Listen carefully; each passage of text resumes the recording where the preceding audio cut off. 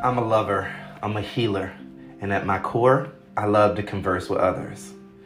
I find myself recently wanting to have deep conversations, but yet didn't feel like I had an outlet to do so.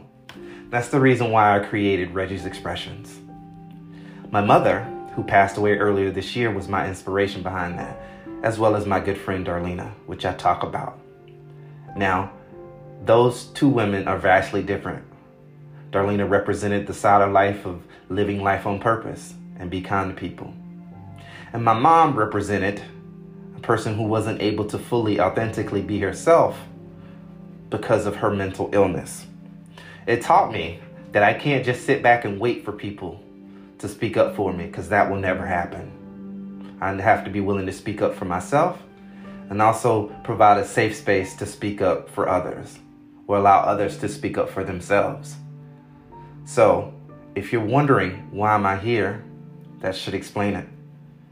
Come on down to Reggie's Expressions, where we express our feelings, talk about emotions, and we go there.